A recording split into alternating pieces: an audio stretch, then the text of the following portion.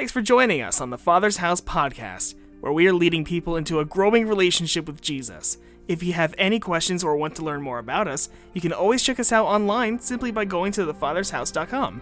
We'd love for you to stay connected throughout your week. Now let's go to this week's message. Well, good morning. I want to say a special good morning to our online church. Don't want you to ever think that you're alone. And before we get started, as Jennifer was singing and instructing us in just being still in the presence of God, I really felt that somebody that was watching online just felt so alone that you didn't know what you were going to do. You didn't know what you were going to do next. Maybe even sitting there wondering, is life really even worth it? We want you to know that we love you. We stand shoulder to shoulder with you. And please, if you need to talk to somebody, just reach out, put it there in that chat. And, I'm so honored to be your Freedom and Care pastor here at the Father's House. We'll get back with you this week, set up a time where we can talk, either face-to-face or over the phone or over Zoom. Just want you to know that God loves you. Amen. Amen. Well, for those of you that don't know me, my name is Pastor Tim, and I am the Freedom and Care pastor here, and I'm honored to stand in this platform today. Let's bow our heads before we start, please. Father God, I ask that you would please just speak through me today, Lord. Help me to say your words, Holy Spirit, and not things that I should not say. Lead and guide us, open our ears and our hearts to hear from you. In Jesus' name, amen and amen. Okay, so we are continuing in our series on the Sermon on the Mount, and I hope that you've been enjoying it. I know I've been learning new things. That's one of those kind of parts in the Bible where you've probably read it a bunch of times, and you think, yeah, I know it pretty well. But Pastor Terry has just been enlightening us, and I hope today that God speaks to your heart. So our text today comes from Matthew 6:19 through 34. But before we get into the text, treasure hunt. All right, that is what we're going to be speaking about today, treasure hunts and treasure hunting. So we got a chance to kind of share our favorite treasure hunt movies. And, kind of from the beginning of time, adults and kids alike, we all like the mystery and the intrigue of a good treasure hunt. The clues, the danger, getting the prize, maybe wealth, who knows what will happen. How many of you, let me take you back, either shook the Cracker Jack box or put your hand down in the cereal box to get that toy or prize that was there? And Mom was like, don't put your hand in the cereal. Digging all around for it. We want to win that prize. Hollywood knows this. That's why treasure hunt movies are so popular. So once again, it is time for Pastor Tim's top 10 list. And this is my top 10 treasure hunt movies. So I start off with an honorable mention between Excalibur and Monty Python and the Holy Grail. They are the same movie, just attack it from different sides. Excalibur is a little dark. Monty Python is just a great, fun, funny movie. At number 10, I have Romancing the Stone. At number 9, one that you might not... Romancing the Stone? Nice. All right. Yeah, finally. Somebody connects. All right. At number 9, I have one that you might probably wouldn't think of as a treasure hunt movie, and that's The Good, the Bad, and the Ugly, Clint Eastwood movie. Remember, though, they get together, and in the beginning, they're searching for $20,000 in Confederate gold. At number 8, I have Pirates, Curse of the Black Pearl. Number 7, The Rock and the Rundown. Number 6, National Treasure. I know that's high on a lot of people's lists. And my list kind of changed over the 2 weeks that I was writing this up and down. I watched a couple movies this weekend, and probably because they were so fresh in my mind, they kind of got bumped up on the list. And this was one. My great trainer, Al, mentioned this one to me this week, and it's Uncharted. And I rewatched that. Yeah. Uncharted actually is a really great movie. I had forgotten how good it was. Then I watched another one this weekend, Sahara, with Matthew McConaughey. Come on, all right. Come on, right? Yeah. And so at number 2, I have The Goonies. Love that movie. And in number 1, it just has to be Indiana Jones and Raiders of the Lost Ark. Just has to be. Come on, that is the ultimate save the girl, win the world, get the treasure. Win the girl, save the world, all those things rolled up into one. That's just a great movie. So all of those movies, though, have one thing in common. Treasure equals wealth, which equals money, which is something that a lot of people desire in life. But you might say, well, Tim, that doesn't balance up with the Bible, because we all know, right? The Bible says that money's the root of all evil, right? Is that what it says? No, that's not what it says. 1 Timothy 6 says, for the love of money is the root of all evil. And we see all throughout the Bible. We look at Abraham, we look at Job, we look at Joseph, and these were all men that were very wealthy. The key to their wealth and success was that they used their wealth to further the kingdom of God and to help others, especially in their time of need. We're going to look at Joseph, how he did that in just a little bit. But for a more thorough explanation of this concept, I'd like for you to go to our website and search our archives for the series, I Didn't Say That Pastor Terry taught, and look for June 12th. He's going to talk a lot about the love of money. But Jesus in the Sermon on the Mount talked a lot about treasures and treasure hunting. We're going to start looking at that starting in verse 19. He said this, don't store up your treasures here on earth where moths eat them and rust destroys them and where thieves break in and steal. Store your treasures in heaven where moths and rust cannot destroy. Thieves do not break in and steal. Wherever your treasure is, there the desires of your heart will also be. It's a pretty profound statement in the end, right? Wherever your treasure is, that's the desire of your heart. So as we look at this, and I hope you're taking notes today. I hope you have your note sheet. And we are going to look, and I'm going to let my buddy Pete kind of help us out with the very, very first note here. So let's look at Pete. I want you all to say this because that's my other one that really wasn't, I didn't want to put on the list because I didn't want to give it away. But Oh Brother, Where Art Thou is a great treasure hunt movie. So let's say this in our best Pete voice. Do not seek the treasure. But for our purposes today, we're going to tweak that a little bit, and you'll see it there in your notes. Do not seek the earthly treasure. Say that one with me. Do not seek the earthly treasure. As we refer back to the text, Jesus says, do not lay up for yourselves treasures. The idea here is hoarding, okay? In the Greek, it kind of reads this way. Literally, it says, do not treasure treasures. It's kind of a play on words that Jesus was using. It just means a treasury or an abundance of something. Could be finances, it could be goods, could be resources. But we know that all of these things are subject to the economy. They're subject to fire. They're subject to storms. Or they're subject to thieves coming in and taking that from us. Andy Stanley, in his teaching in the Balance series, says that he and his wife never buy anything that they're not willing to loan out or give away. Let that sink in for a minute. Never buy anything that they're not willing to loan out or give away. I'm not sure I'm there yet. I'd like to get there, and I'm striving to get there.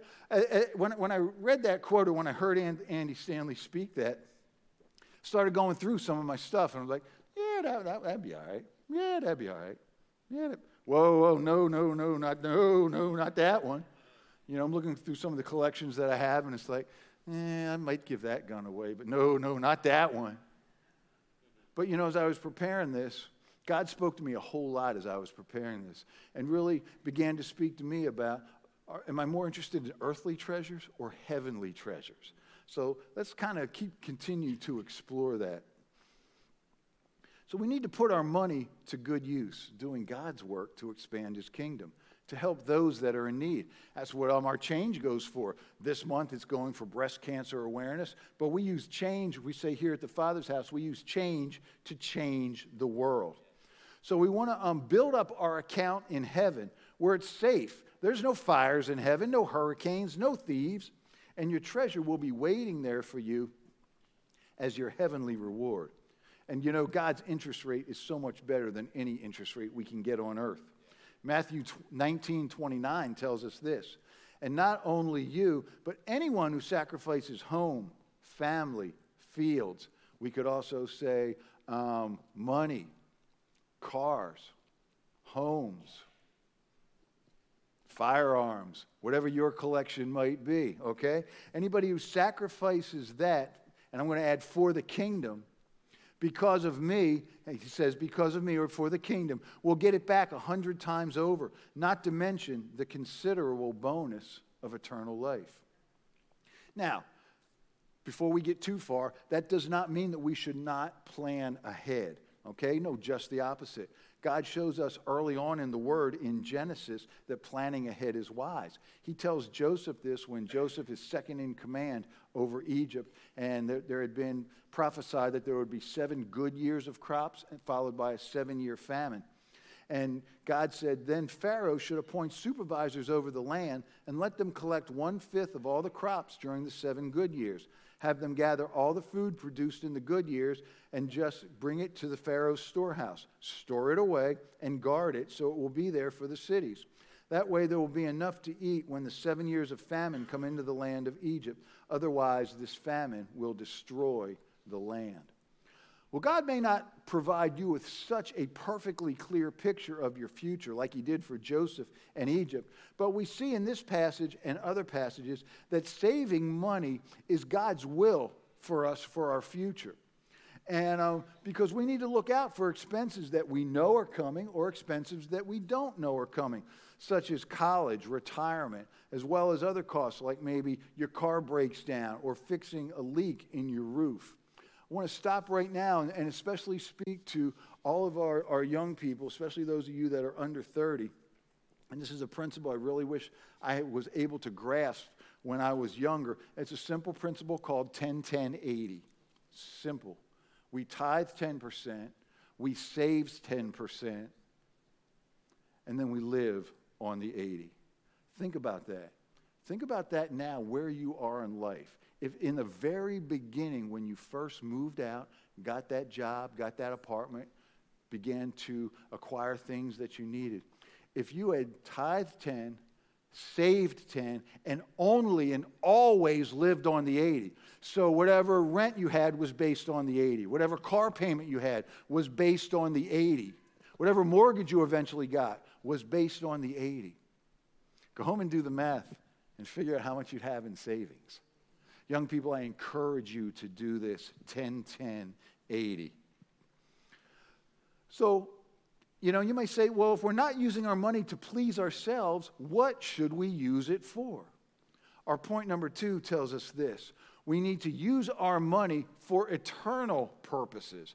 And that makes perfect sense, using our money for eternal purposes, because Jesus has already told us to lay up for ourselves treasures in heaven, because where our treasure is, there our heart will be also. So if we're using our money for eternal purposes, that's where our heart is going to be. We're going to be geared toward helping those that are in need.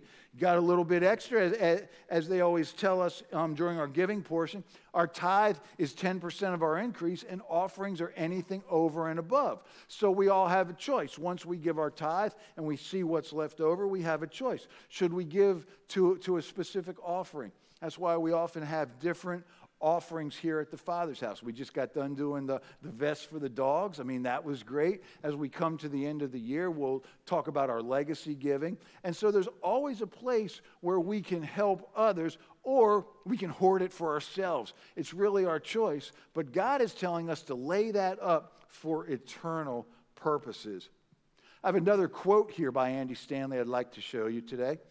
And this one's really powerful. It says, "Giving up something now for something better later is not a sacrifice, it's an investment." Now, we may think about that in earthly terms, as I'm putting so much into a 401k or an investment. But Andy is speaking here about what God would want us to do, something on a greater, more eternal scale. So when we give up maybe buying that thing, and we take that money and we invest it into the kingdom, it's not a sacrifice. We're investing for lives. There's a return on that as people can come to know Jesus. And then also, again, we're laying up and storing up treasures that are in heaven. Sometimes, though, it's hard to see. What are those eternal purposes? What is that something better later? How do we do that? How do we see that? Our next point clearly tells us how to do that, and that's to focus our gaze on heavenly treasures. What are we focused on? Matthew 6:22 and 23 says this, your eye is like a lamp that provides light for your body.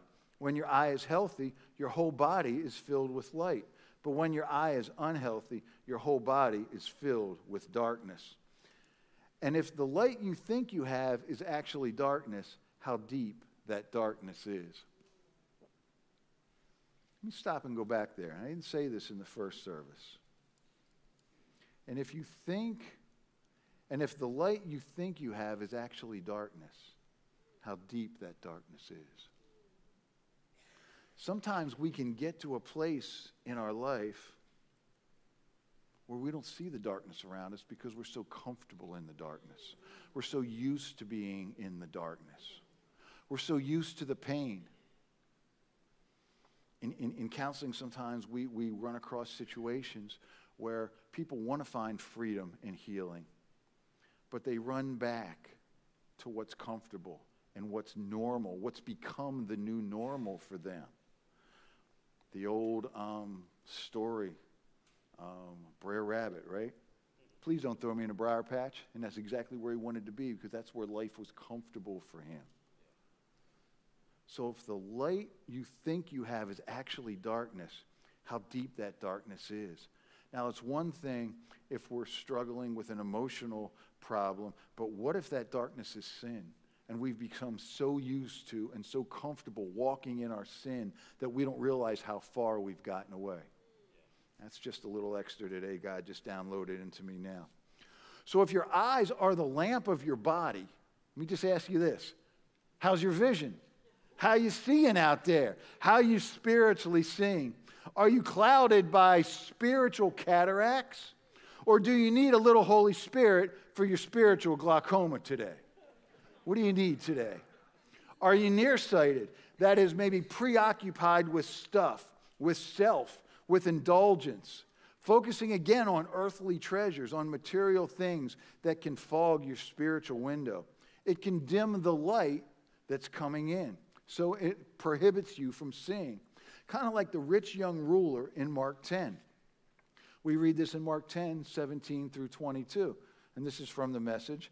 And he went out into the street, and a man came running up, greeted him with great reverence, and asked, "Good teacher, what must I do to get eternal life?"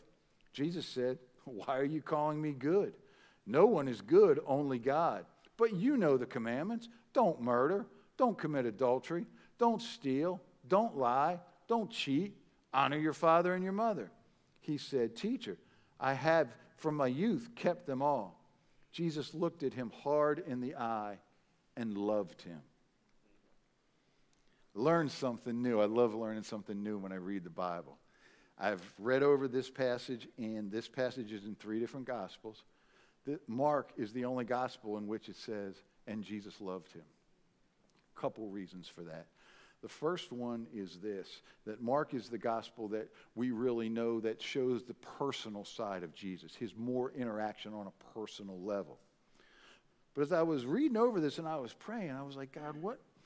Got to be something more to it than that. I mean, just something more to it than Mark just, okay, I'm going to include that.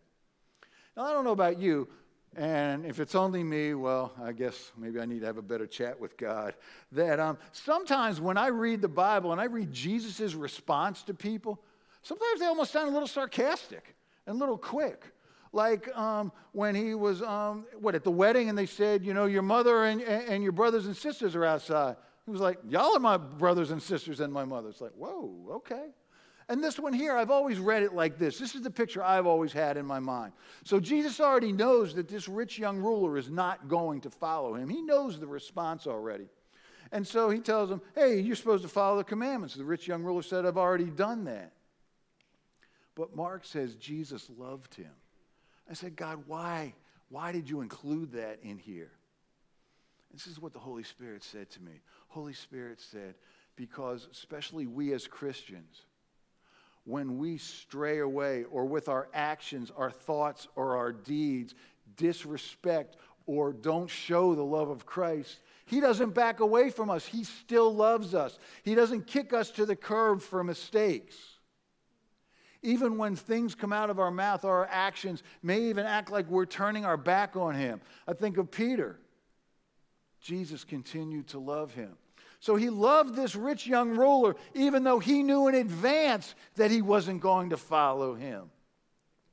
He said, go sell everything you have and give to the poor. All of your wealth will then be heavenly wealth. And come and follow me. The man's face clouded over. This was the last thing he expected to hear, and he walked off with a heavy heart. He was holding on tight to a lot of things and would not let them go. What are you holding on tight to today? What is it that God's been saying to you or Jesus has been telling you to let it go? Could be material. It could be emotional. Could be any number of things. Ask God, what am I supposed to let go of? And make sure that I'm focused on eternal things. It could be the opposite, though. Are you farsighted, hoarding every penny and minute of your time to make more pennies for that retirement when you can sit back and just say, hey, I'm going to take it easy and I'm not going to do anything with my money but enjoy it myself? I'm not drinking coffee. It's throat coat. Thank you, Sean. Trouble with my throat a little bit this morning. Bible says, then he told them this story. The farm of a certain rich man produced a terrific crop. That's great, man. This story starts out fantastic. Bible says he talked to himself. Probably his first mistake. All right? I don't know about you, but I can pretty much talk myself into anything that I want if I really, really want it.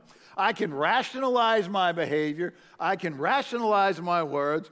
I can play that conversation that I know in my heart was not godly over and over and over and over in my mind to the point where I was right. I said exactly what I should have said. So he talked to himself. See, here's the mistake. He didn't have godly counsel. He didn't have godly men around him. He wasn't in a life group where he could have said, guys, man, I had this great crop. I think I'm just going to build some bigger barns and I'm just going to keep my money. And his buddies are saying, yeah. Save some of it, but we're trying to put together this trip to go down to Fort Myers and, help them out. Maybe you could take some of that crop and do that. He didn't come to the brotherhood breakfast and sit around with a bunch of men that could tell him, hey, man, we're so happy and we're so thankful and you've done such a great job. And maybe help us on how we could get more so that we can put all of our money together to further the kingdom. No, he talked to himself only. What can I do? My barn isn't big enough for the harvest. Then he said, here's what I'll do. I can hear him saying it. This is what I'll do. I'll tear down my barns and build bigger ones. Then I'll gather in all of my grain and goods. I'll say to myself, self, you've done well. You've got it made and can now retire. Take it easy. Have the time of your life. And then God showed up and said, fool, tonight you die. And your barn full of goods, who gets it? That's what happens when you fill your barns with self and not with God. We've all heard it said that the eyes are the windows of the soul. The condition of a window determines the quality of light that enters into that room. If the window is clear and undistorted, the room will be bright and you can focus on what you're looking at outside. But if the window is colored or frosty, dirty or obscure, the light will be dim and dull in that room, and you won't be able to see the danger that may be lurking outside of your home. So here's the question again. How clearly do you see? Is there anything blocking your view? Kind of like our friend Ernie's house here in My Cousin Vinny. We'll just put up the picture. We couldn't play the clip because they don't let us play some of these clips. So set the scene here. This guy was a witness that said he saw these two particular utes break in and rob and kill the clerk at the suds store. Okay, so Vinny here is the defense attorney, and what he says, he's taking pictures. So he's asking Ernie, what's this rusty, dusty, dirty-looking thing over your window? And it's a rusted screen. And he's also told him that his windows are dirty. And it comes down to it, and he says, so you can be absolutely sure, looking through this dirty window, this rusty screen, through all these trees, with these branches. And what are the things on branches? My boy says, leaves? Yeah, just shout it out when you know it. And all these bushes, and you can be sure that it was these two young men that robbed that store. Or did you just see two guys get into a car and speed away? Now, it's a funny clip. But is that us? Is our gaze so, is our windows to our soul so rusted and dirty that we think we are seeing and hearing what God is telling us to do? And we find ourselves consistently struggling, not knowing why things are always going wrong in our life. When we're not focused, we can't see clearly because of all the things that we have in our life that are clouding what God wants to speak to us, what He wants to show us.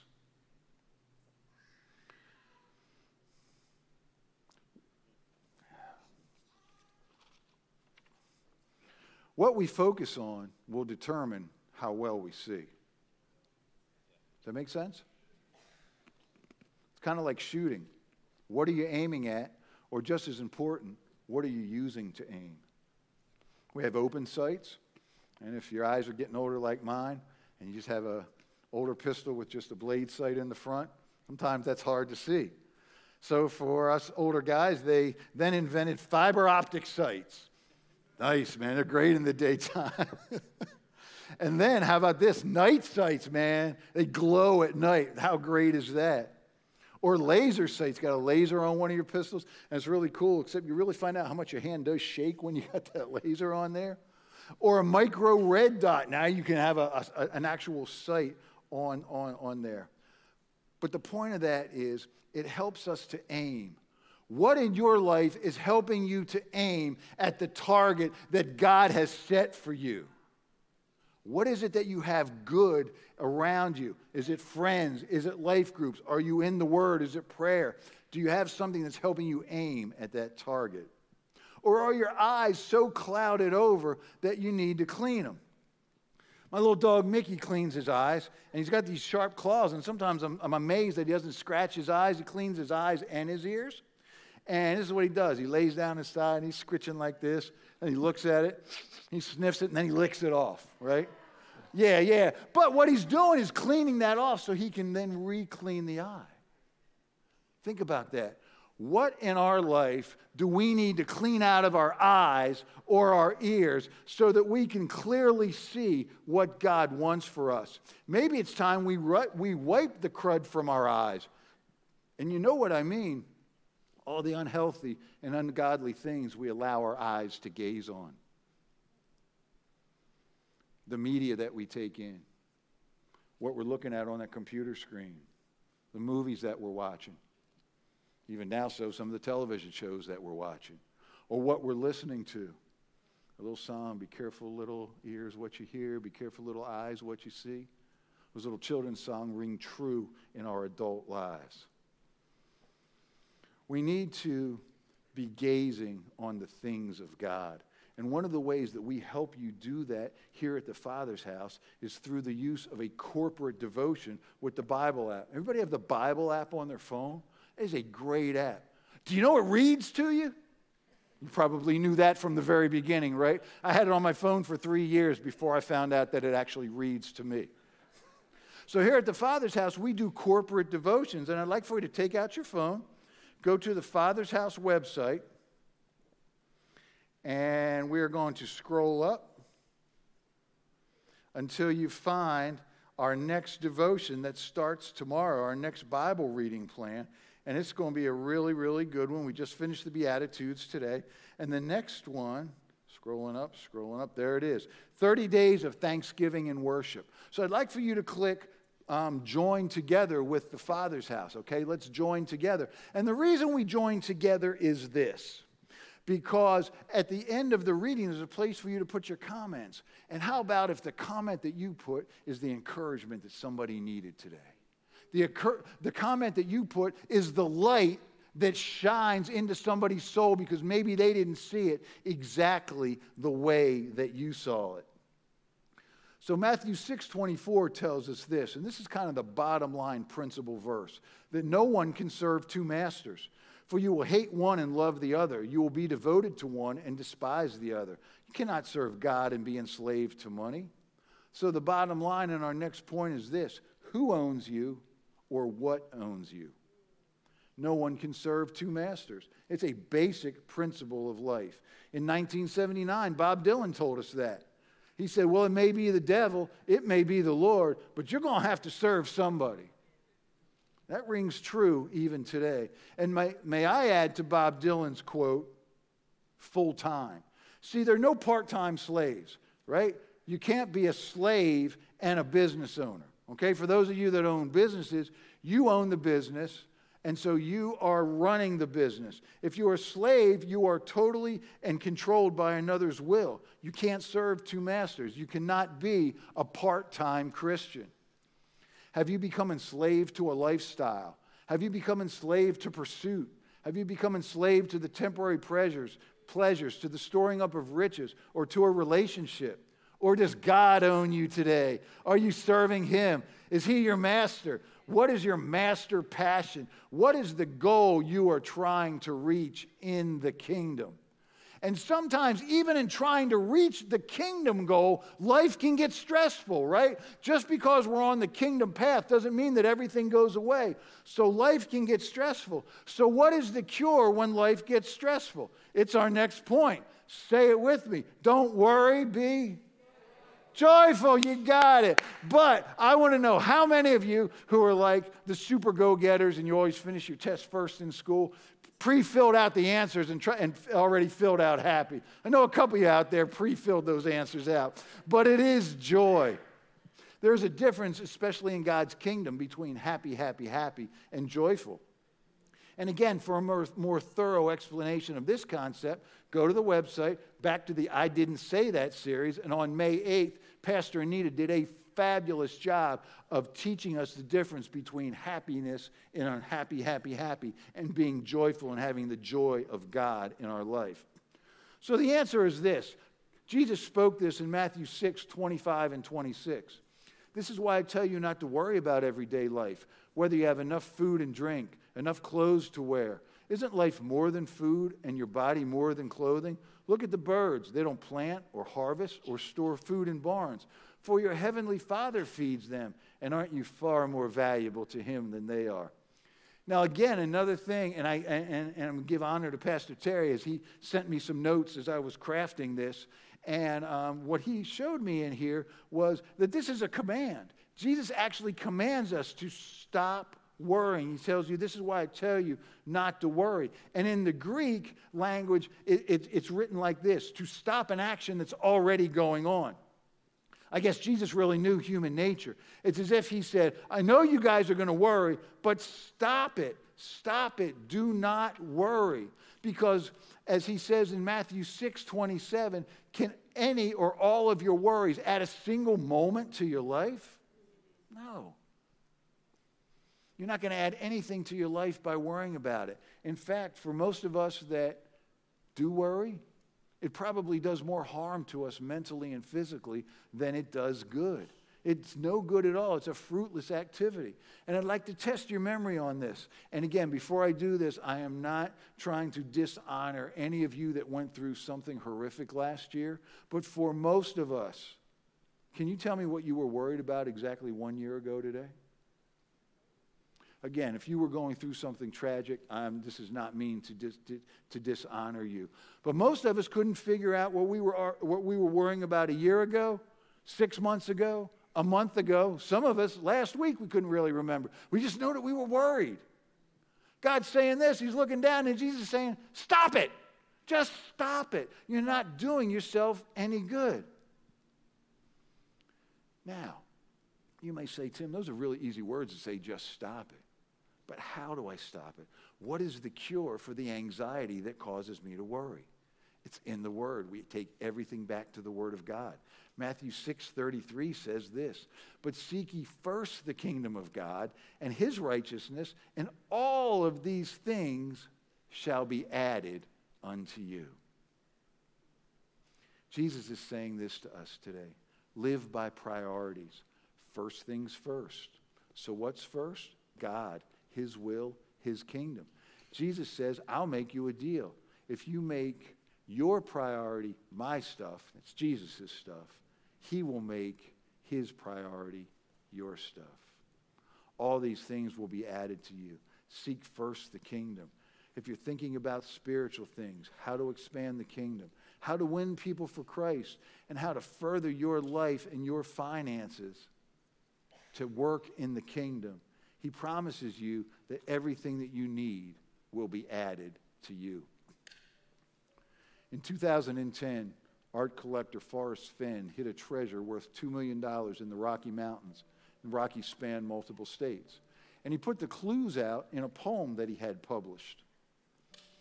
Prior to being found in 2020, thousands of people searched for this treasure.